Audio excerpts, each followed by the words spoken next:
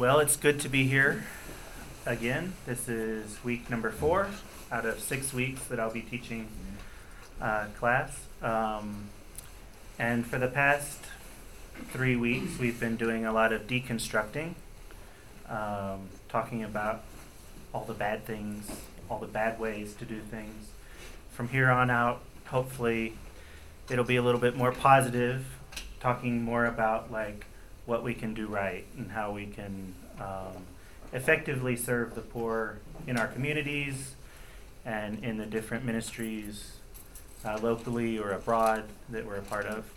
I know some of you have been here every week, some of you have been here some weeks, some have missed 1 week, so I'm going to do a quick kind of summary of, where we've gotten to thus far.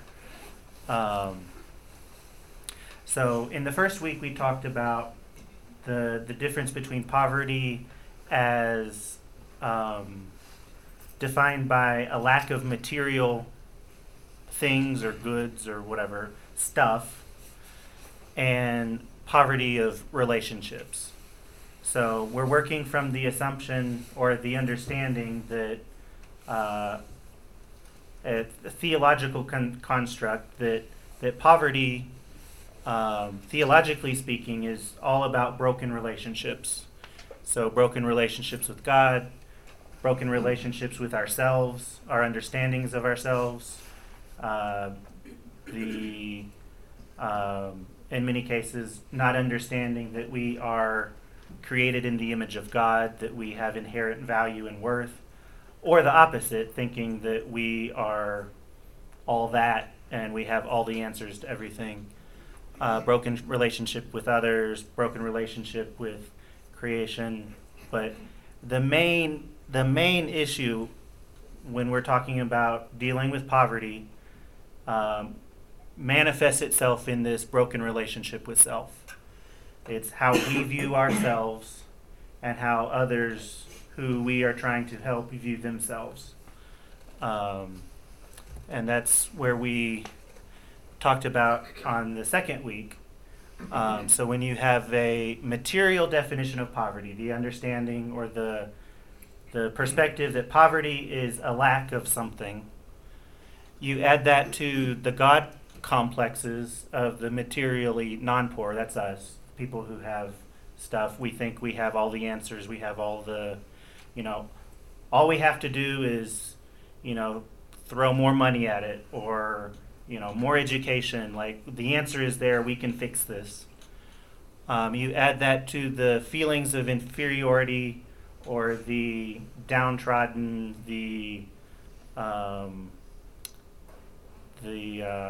what's the word I'm looking for? Well, I can't think of it. But the idea that people, in the first week we talked about, there was a survey done of about 100 countries. I think it was about 60,000 people in poverty and the way they describe poverty. And in most cases, they didn't describe it in terms of material, a lack of things. It was more about a lack of respect, a lack of dignity. That's the word I was looking for. A lack of just feeling good about, do I have control of the world, the environment around me? People in poverty feel like they don't have control, that other people are controlling them. So then when you add these 3 things together, so we come in and we they say we don't have the answers, we don't have the resources, and then we come and say, oh, well, we have the answers, we have the resources. That creates that equation creates something that can be harmful both to those who are materially poor and harmful to us, because it reinforces in us that we can fix everything, the white savior complex. It reinforces in them that they need someone to fix them. That was the second week. And then last week, we talked about the concepts of relief, rehabilitation, and development. So this little diagram represents, just a person at any stage in life. Something happens. Hurricane Katrina happens, and all of a sudden their life is just completely in shatters. Their home floated a mile that way. Whatever it might be. I mean, it might be relational. It might be a divorce, going bankrupt as a result of divorce. Any number of things can create a crisis in someone's life, in a community's life. And the response to that crisis situation would be relief. Okay, there's the Churches of Christ disaster relief. I'm sure most of us are somewhat familiar with. After Hurricane Katrina happened, down in Picayune, Mississippi, they came and they brought bottles of water. They brought all the things that we needed down there at that particular time. I worked with the Picayune Church of Christ for about 6 months after Katrina, and they came in and they brought relief. But at a certain point, relief is no longer what's needed. You need rehabilitation, getting back to where you were before. But in actuality, most situations that we're looking at are more like this. There's not a crisis. There's not some sort of life-changing event that has caused people to go down into extreme poverty. But what happens is we go into a community, we go into a country, and we see something that's so vastly different from what we're used to, it looks like a crisis to us. And so our response, oftentimes, is a crisis response, which is relief. And relief is not what they need. What they need is for us to walk hand in hand with them in the process of development. But what happens is relief oftentimes undermines any sort of development efforts that you might be trying to do. So over the past 3 weeks, that's kind of a summary of what we've been looking at. Today, quickly, I want to look at 1 Corinthians 12. If you have a Bible, you can turn to it. But you don't have to. I kind of skip around a little bit there. You like my picture? Can I ask you a quick question? Yeah. I don't want this to be political. That's not why I'm asking. But we have gone into Venezuela and That's a really good. Tried to take food and medical Yeah. supplies. And do you think that was properly? I mean, do you think it was proper to do that? So politically, I don't know the situation well enough, but I can speak a little bit to that. Okay, so here we've been trying to send relief in what we perceive as a crisis situation. I think, I haven't studied it well enough. I think there really is a crisis going on. But who is it? Maduro? Is he the president? Yeah. So Maduro is basically wanting to deny that there is a crisis. And he's using a lot of the same language that we've been talking about in this class. He's talking about dignity, he's talking about respect, and basically by sending this aid, it's undermining his perspective of the country that, we don't need it, everything is okay. So it is a very political situation, and I really don't understand it well enough to be able to speak into it specifically. But those dynamics are going on. His response, I think, is very insightful into, I think a lot of countries probably should have that response because they are not in a situation of just, downward spiraling crisis. I get the impression that Venezuela kind of is. And so it's, but I don't know much more to say about it than that because I don't know well enough. But we should ask that question. But that's rather than just exactly jump on something, yeah. right. And Yeah. contact them from there and find Yeah. out what's your need rather than Right. just assuming it. Mm-hmm. Okay, so 1 Corinthians 12, I've got 4 through 7 and then 20 through 22, just because it says what I want it to say and the stuff in the middle doesn't. Just kidding, sort of. So Paul says there are different kinds of gifts, but the same Spirit distributes them. There are different kinds of service, but the same Lord. There are different kinds of working, but in all of them and in everyone, it is the same God at work.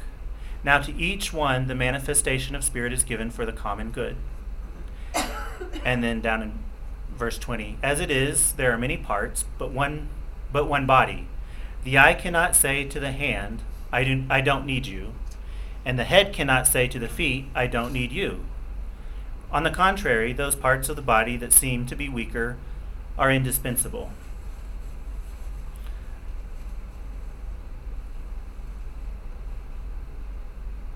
I'm trying to decide if I want to see if anyone knows where I'm going with this. Why would I choose to read this passage right here, right now, in this context, in this class? Because everybody on your team has value, no matter what gift they have. Right. And when we look at poverty, we need to recognize that the people that we're working with have value. They have something to offer. They have something to give. Okay, Paul here is talking about the church, and he's talking about spiritual gifts. I understand that. And I'm not going to get into the theology of whether... There's part of me that thinks that, like, I wonder if God gives all of us, the Spirit gives us all gifts, and we choose whether or not to quench the Spirit. And I think everyone has the capacity to allow the Spirit to now to each one the manifestation of Spirit is given for the common good. So the Spirit in us, whether we are talking about the indwelling of the Holy Spirit when we are buried with Christ and receive the Holy Spirit, or whether we're just talking about the sort of the God in us, in the sense that we are all created in the image of God. I think the same general rules apply here. I'm not enough of a theologian or Greek scholar to really say, but I think what we can say is that all of us have something to offer. Paul's argument about the body and the parts and the eyes and the hands, yes, that applies in the context of the church. It also applies in many other contexts. And I think God does equip us with different gifts, different skills, different abilities, different passions, and we can either choose to use that for God's glory or for our own gain. And obviously, we want to use that for God's glory. And that's so true when we go into a context of material poverty. That the people there, sometimes we may not recognize the gifts that they have because the first thing that we see is what they don't have, which is material. Does that make sense? Okay. We'll go ahead and watch the video. Does anyone have any comments up to this point? We've got a few minutes. No? Okay. Let's just watch the video, and I hope this works. Yeah. If I can find the mouse. Here we go.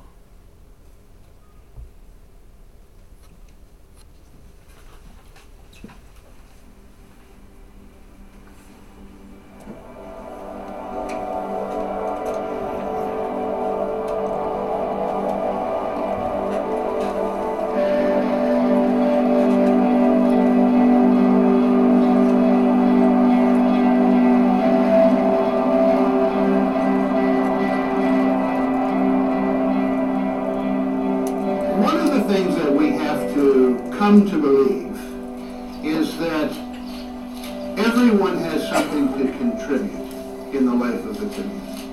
That no one is so poor that they have nothing to bring to the exchange. We've been created in the image of God.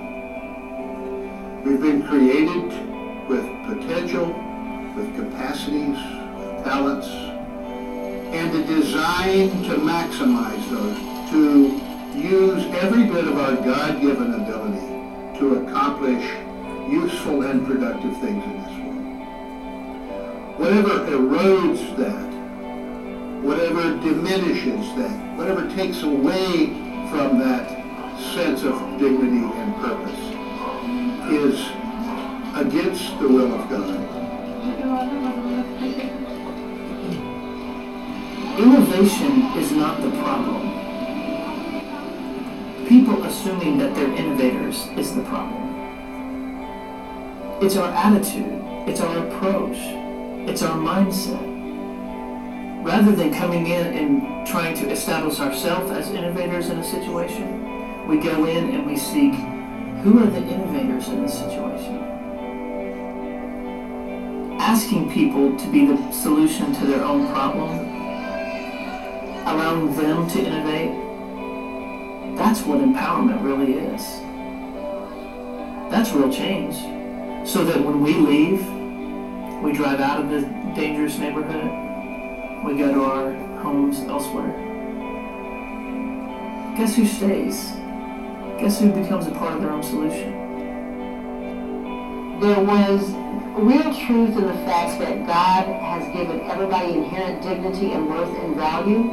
And when you set up a situation where you forget that, where you feel like you're just a little bit better than them, or you're more knowledgeable than them, or because you're more educated than them, you have more answers than they have, then you are set up to failure. You get the nice, polite nods, but you don't get transformation. You've heard people come back from trips and say, oh, those people, they have nothing.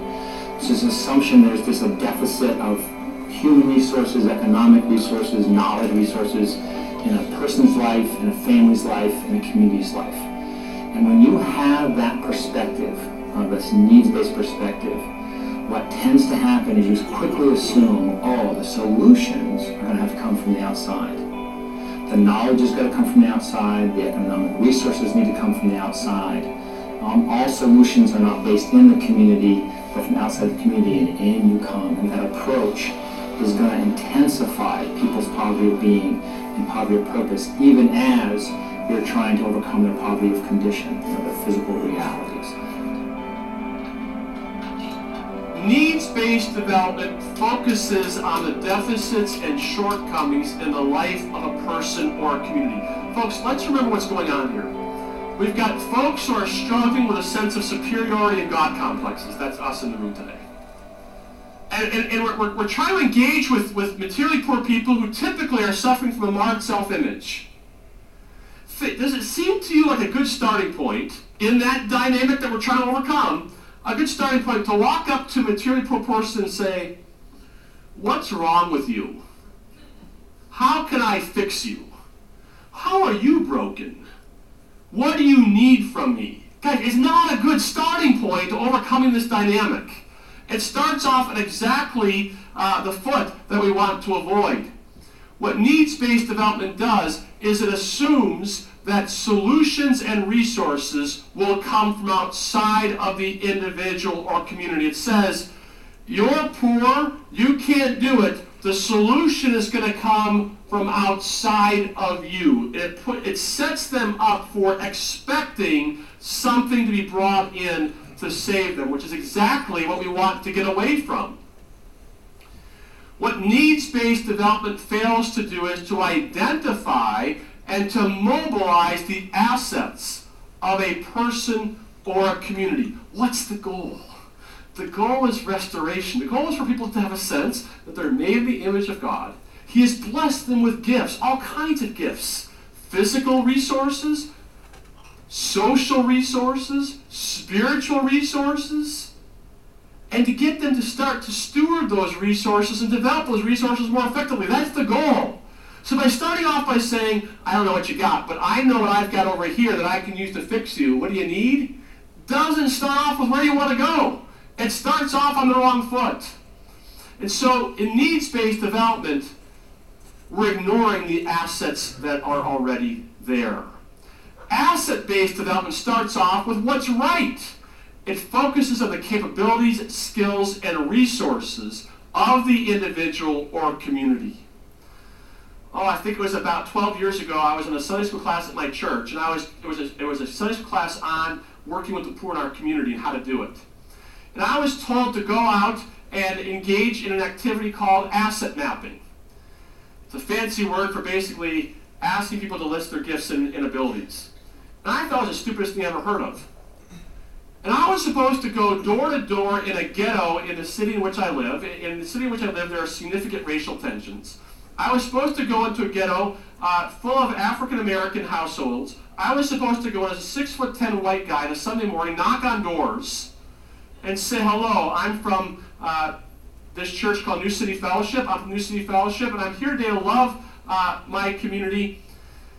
What gifts and resources and abilities do you have? Now, it turns out this isn't the best way to do this, but off we went. I pretty much wanted to die. There was a class down the hall on the fine points of theology. I'm thinking to myself, why didn't I go to that class?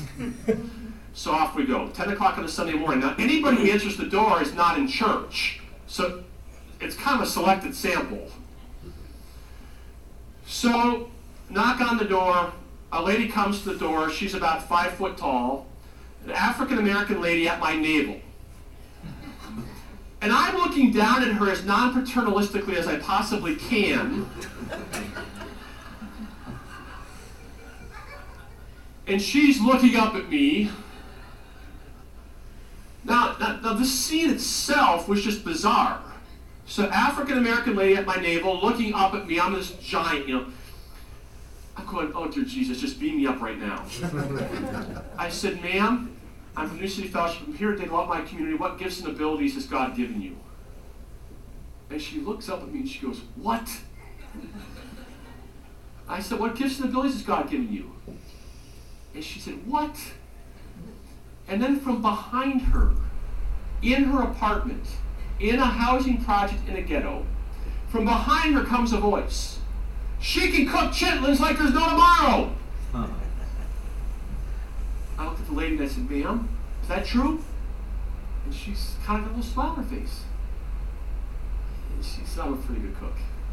She said, why don't you come on inside? I want to talk to you some more. Right. So we went inside. She called all the people in the house together. We're all sitting on couches. I didn't know what to do next. So I just reverted to my script. I'm here from New City Fellowship today. I'm here to love my community. What gifts and abilities has God given all of you? I wasn't sure what's going to happen next. One guy says, well, that guy over there, his name is Jake. He can fix bikes like nothing you've ever seen before. I've never seen anybody like this guy. He can fix bikes. And Jake goes, I am pretty good at bikes, but Hal over there, he's an auto mechanic. If your car is ever having trouble, Hal's your guy. He can fix your car. They spent 20 minutes bragging about each other. And I started to notice something. They started to sit a little straighter in their seats. They started to kind of have a sense of they were somebody. I looked back at the first lady. I said to her, I said, ma'am, what are your dreams?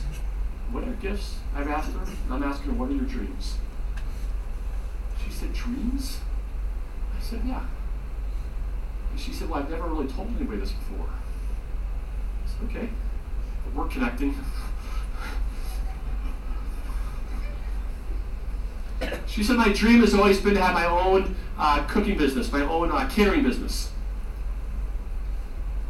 I said, what prevents you from achieving those dreams? She said, I don't really know. She said, I guess what it comes down to, she said, I know how to cook, but there's kind of the business part of it I don't know how to do. She said, I think they call it a business plan. She said, I don't know how to write a business plan. I think I need somebody to help me write a business plan. He said, what if I had some folks from my church come who know business and kind of help you develop your business ideas? You can use your gifts to fulfill your dreams. She goes, I love that. Asking the question, is poverty alleviation? Now, folks, I'm not saying this is the end of the story. I'm not saying you never bring in outside resources. I'm simply saying the starting point is to focus on gifts and abilities that they already have.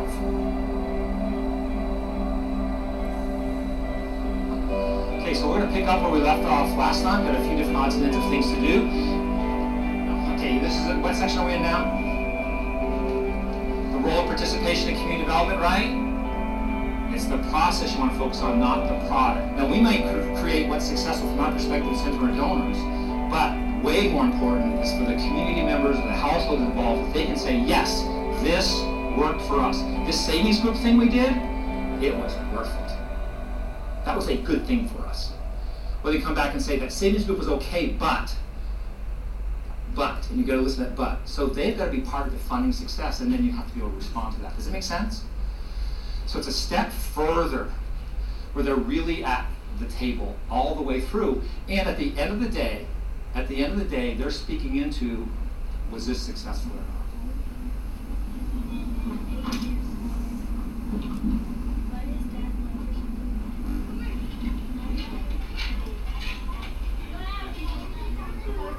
If you're working in a community where there's poverty, then you need to be looking at who else is addressing this in our community. What are those different groups and peoples, and how can we work with them in what they're already trying to do, or what might we add to the mix?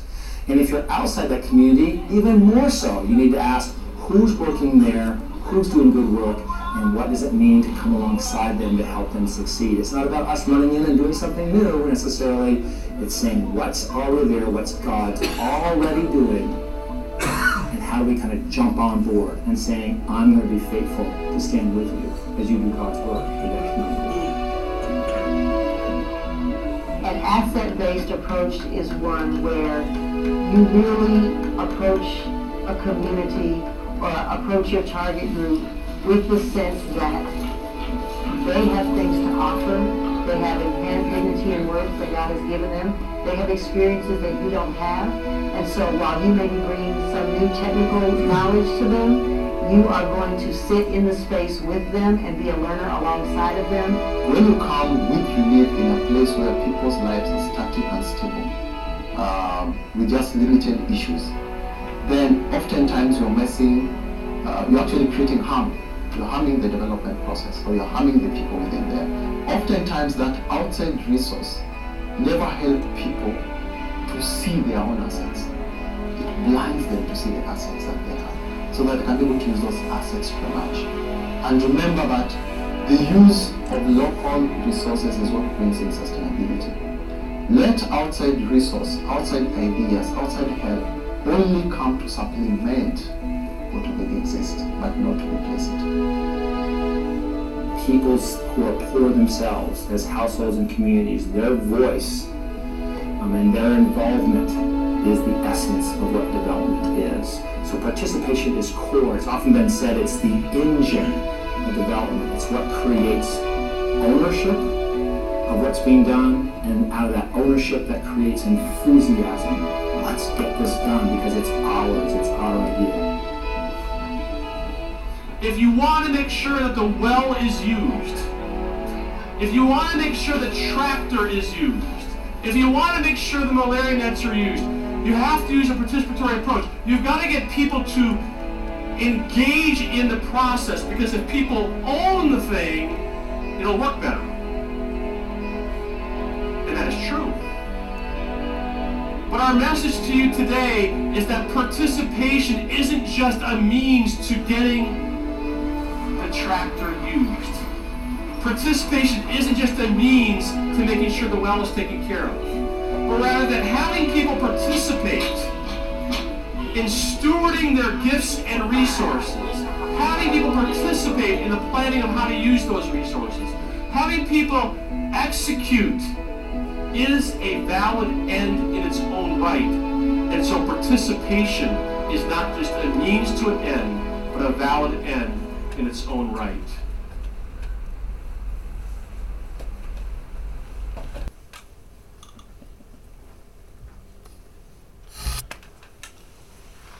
So asset-based community development, that's kind of the concept that we're talking about here. So instead of going into a community and saying, what's wrong with you? What are you lacking? What do you need? Going into a community and saying, what do you have? What are you good at? What can you provide? And then later on in the process, as this conversation is happening, you're going to see opportunities where we might have resources, we might have our own assets that we can provide to complement what's already going on. But if the ownership is not already there and we're just providing resources, basically what we're doing is relief. And relief can cause so much damage to the developmental process if there's not a need for relief. That's what the this thing. If there's no crisis, that little electric bolt thing, if there's no crisis and you start providing relief, then you end up actually following, you're actually creating a crisis in many cases, because the message that you communicate is that you don't have what it takes. You don't have what's necessary to get yourself out of this situation, that you have to rely on something from the outside. And so that's why I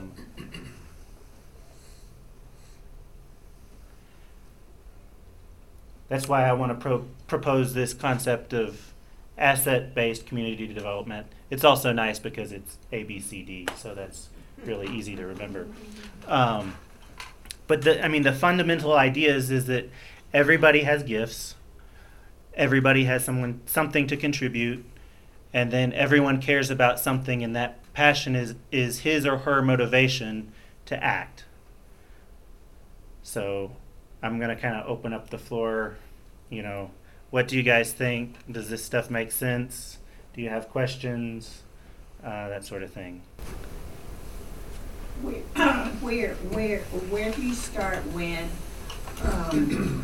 where you have a man like you discussed on week 2 that was kind of ostracized and didn't have a connection, and with the homeless in the Springs where you have the Marion House, Mercy's Gate, Springs Mission. How do you connect there because they don't have even their basic needs met, which is food and shelter. And I think one of the things that Brian was talking about is, asking the questions. A lot of it is just a lot of times there's an underlying problem that's not about not having food or not having shelter.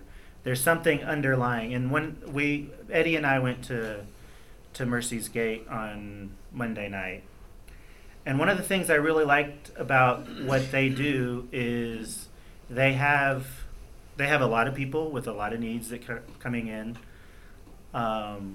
But before they do any sort of major assistance, they go through some sort of counseling, and I wasn't able to sit in on any of the meetings or anything like that, but what I would assume is those people are probably trained at some level to be looking for what are these underlying issues that are causing them to have a lack of food, to have a lack of shelter. And okay, maybe we'll help them with rent this month, but they only get that once a year. The issue is not helping them with rent. The issue is figuring out what is that underlying solution and finding a way that they can have the capacity to manage that, and walking alongside them to help them do that. There's a lot of mentoring that goes on at Mercy's Gate. Mm-hmm. And so that's very important. And But the mentoring, if it's going to be effective, means asking a lot of questions and really trying to understand these underlying issues, whatever they might be. And they're not always going to be what you expect. I'm kind of excited to go to my next Mercy's Gate, because I'm going to try that about what gifts has God given you. Mm-hmm. And then I also ask them what their dreams are. Yeah. Usually I talk to them about starting out with Yeah. just chit chat, Yeah. and then they open up and tell me what's going on, why they're there. Yeah. But I like that approach. It's pretty true, and cool. it's very easy to get into the, what are the things you're struggling with? What, how is life hard?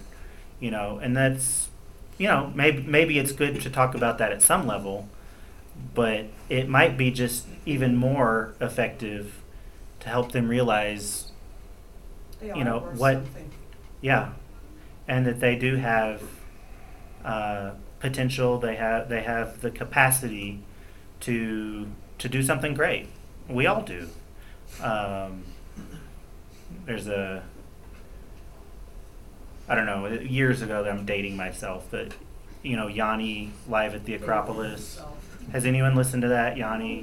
One of the quotes he has in there, he only says like one thing, but he says something that everything great that's ever happened to humanity started with a single thought, and that we are all capable of such a thing because we're all the same. And that's so true. Like, there's we all have the ability to change our world, to change the world, the community around us. And we may not realize that, but asset-based community development approach is something that helps people realize their potential. I don't know if you have much experience with this, but it seems like there's that micro lending has become kind of a big deal in the past, I don't know, 5 years or maybe longer. It's about 10 years. Okay. Yeah. In general, how do you feel about that? It's changed a little bit over the past decade or so, or at least in a lot of the research and stuff that's been done, from a model where Americans or people from the West loan money to somebody in a developing context, and they've seen a lot of fruit from it, but a lot of the micro lending type approaches, he kind of alluded to it in one of Brian in his talk, are moving towards, I don't quite understand it. I'm reading a book about it right now.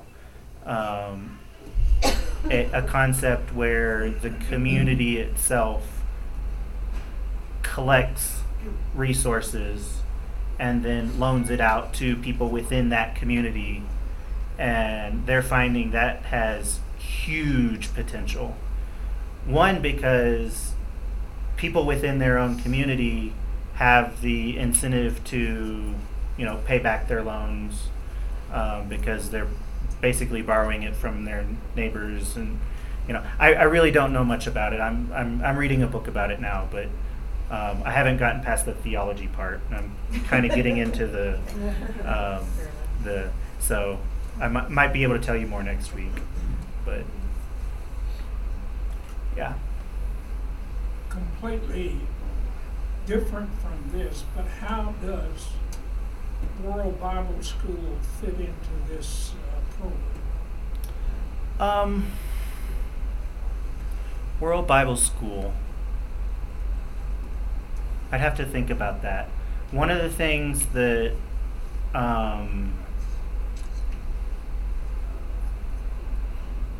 Well, you think, and maybe I'll give a Yeah. thought on that. Okay, go ahead. You give a better one.